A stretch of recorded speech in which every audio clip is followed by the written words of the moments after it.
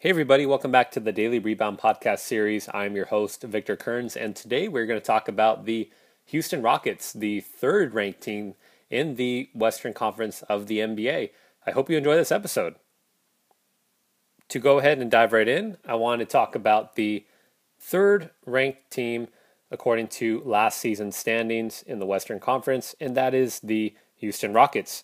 And their final record last year was 55-27, and overall they had a really great season, being ranked number 3 overall. James Harden becoming a MVP runner-up, and we saw him actually come close to winning it 2 seasons ago as well. So I really think this team performed very well. They got to the second round of the playoffs in the Western Conference. However, they didn't have enough firepower against the San Antonio Spurs to go ahead and win that series. And I want to touch a bit more on James Harden. Again, he had career highs across the board in the regular season stats. He had a points per game average of 29 points, 8 rebounds, 11 assists, and wow, this guy really, I think, just proved to everybody that he probably would have been the MVP if it weren't for Russell Westbrook averaging a triple-double, which James Harden was very close behind him in terms of almost having identical stats. And that's crazy because James Harden, Russell Westbrook, as well as Kevin Durant, all 3 MVP candidates last year, all were on the same team at one point. And it's just so crazy to think that how far all 3 of the players have come in their careers, and now all 3 being in separate teams and separate situations. It's very interesting to see how all these players have just sort of developed into the top maybe 5 players in the NBA currently. And I think that the Rockets have made some great moves that we'll dive into here very shortly. But yeah, last season I think was just one of the better seasons for the Houston Rockets overall to watch as a team. They shot really well. I believe they led the NBA and made threes last year as a team. And previously that was the Golden State Warriors the previous season. And I believe the Rockets may have even broken the in-game record for the amount of threes made. I believe it was close to 20, 21 or 22. And yeah, this team really changed things up. They added a new coach in Mike D'Antoni. They implemented his system very well, and they turned James Harden into a point guard. And normally he probably would be the shooting guard / small forward on a regular team. However, they didn't really have a true point guard. So Mike D'Antoni decided to use Harden a ridiculous amount. And he really, I think, improved as a player, and it's going to be interesting to see how he adjusts again this upcoming season with another ball handler added to the roster in Chris Paul. Again, we'll dive into that very shortly. But I liked the addition of Ryan Anderson as well as Eric Gordon. They really helped provide spacing for the floor last season, and I think they were some of the key guys who were able to help that offense work, and for James Harden to be able to dominate the way he did and rack up all those assists. And yeah, it's just been amazing to watch the progression of James Harden as a player, as well as the Houston Rockets in terms of kind of going with the blows and making sure they stay relevant in the Western Conference, because you never know. It's always an injury or two that could happen that the doors could open up to an opportunity at a potential title run. And I believe they have set themselves in a good position in order to be able to make at least the Western Conference Finals next year, potentially the actual NBA Finals, but I still think they are probably 1 or 2 more players away from that. So let's go ahead and start talking a little bit about the offseason. Some major moves occurred, and probably one of the biggest moves of all, Chris Paul moving teams from the LA Clippers to the Houston Rockets in a big-time trade in terms of what the Clippers got back for Chris Paul. It was crazy.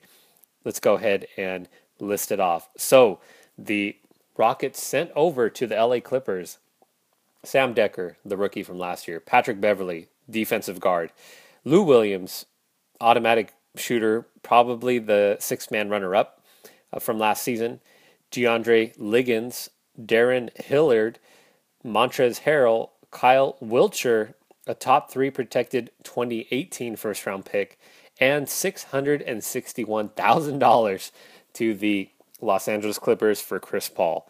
Now, Chris Paul potentially could have went over to the Rockets as a free agent. He, however, negotiated a trade so that he could stay on his current contract for one more season before opting out next year to get the ultimate max extension that he could receive. And the Clippers could have given him the full 5-year max contract of $201 million. They decided not to, and Chris Paul decided not to stay anyway. So he wanted to go ahead and help the Clippers out and get in a trade worked out so that way the team could benefit and not really be hurting as much by losing a player of his caliber. He is also the president of the Players Association, so I believe that had something to do with it in terms of just leaving the team high and dry, similar to Gordon Hayward, who left in free agency. Instead of negotiating a sign and trade to help Utah get back maybe a couple players from Boston, but that didn't happen. But Chris Paul, overall, great player, great human being as well. He is a leader on and off the court. We've seen him do great things overall in the world of the Players Association and helping create a new CBA along with LeBron James, who I believe is the vice president. And I really like this guy as a team leader. He's been in the NBA a long time. And in terms of fit for the Houston Rockets, I think it's going to be a very interesting and probably confusing way of playing at first with this roster, because I don't know if these guys are going to be able to fit together. I thought it was very smart of Daryl Morey to go ahead and make the move to bring over Chris Paul, a Hall of Fame point guard who is still playing very well, and I believe he's 32 years old at the moment, and I think that he still can play at this high caliber level. He hasn't been out of the second round of the playoffs. That is one knock against him. However, a lot of his team's injuries have played into that, and we saw last year in the playoffs that James Harden couldn't sustain the amount of responsibility that was on his shoulders to handle the ball, score, pass, rebound, everything that he did last season, which was amazing. It couldn't really translate into the NBA playoffs because of the intensity, the overall wear and tear of a full 82-game season, and we saw that he needed some more help. So the Rockets decided to go out and try their best to get Chris Paul, and they did. They landed him, and that was, again, one of the biggest moves of the summer. So to touch on a couple of the other moves they made, they didn't really bring in anybody else that great of importance. They did bring on PJ Tucker, who did play over in Toronto. He's a defensive guy who I think is going to be able to help them in the playoffs. They also brought over Luke Mbah-a-Moute, who was over in LA, by the way, with Chris Paul. So there might have been a little bit of a back and forth between those two in order to get him over to the Houston Rockets and away from the Clippers. So I thought that was interesting. And other than that, they now have sort of been waiting for the Carmelo Anthony situation to develop. They still have a few other players who might be involved in that trade that will no longer be on this team. I just really think that we're all waiting now to see what happens with Melo, if he's going to remain in New York or if he's going to become a Houston Rocket. And I think the Rockets probably would send over maybe Trevor Ariza, maybe Ryan Anderson, but I don't think the Knicks want that back in return for Melo. So it's very understandable why a deal hasn't been done. They kind of threw all their chips into getting Chris Paul, and that's sort of left them with not that much to try to get Carmelo away from the New York Knicks organization. And we'll see how that situation develops further here, I will be sure to let you all know over on the anchor station, the Rebound. And I wanted to go ahead and touch on next season's predictions. Now, I think this team is probably going to be right up there in the top 5 in the Western Conference. Again, by adding Chris Paul, I think eventually they figure things out and they're able to get back to being in the top 5. I don't know if they're going to make number 3. If they do, I think it's going to be because they get Carmelo Anthony. And once they make that, I think a lot of eyes are going to be on them. And in terms of the amount of wins, they had 55 last year. I'm going to put them right around the same number. 55 to 57 is what I believe they're going to win. I think they're going to struggle a little bit in the beginning because they're going to try to figure out how the offense is going to flow with Chris Paul being one of the primary ball handlers. And we're also going to see how well James Harden does playing off the ball.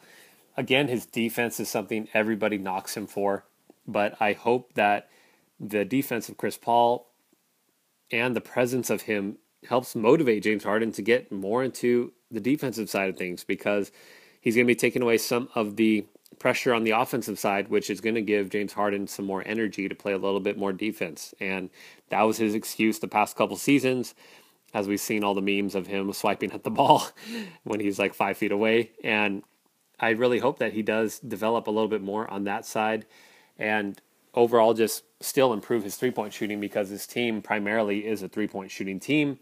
And I just think that they're going to be a lot of fun to watch, because Chris Paul, James Harden, that whole dynamic, we know Chris Paul didn't get along very well with Blake Griffin or with the DeAndre Jordan situation.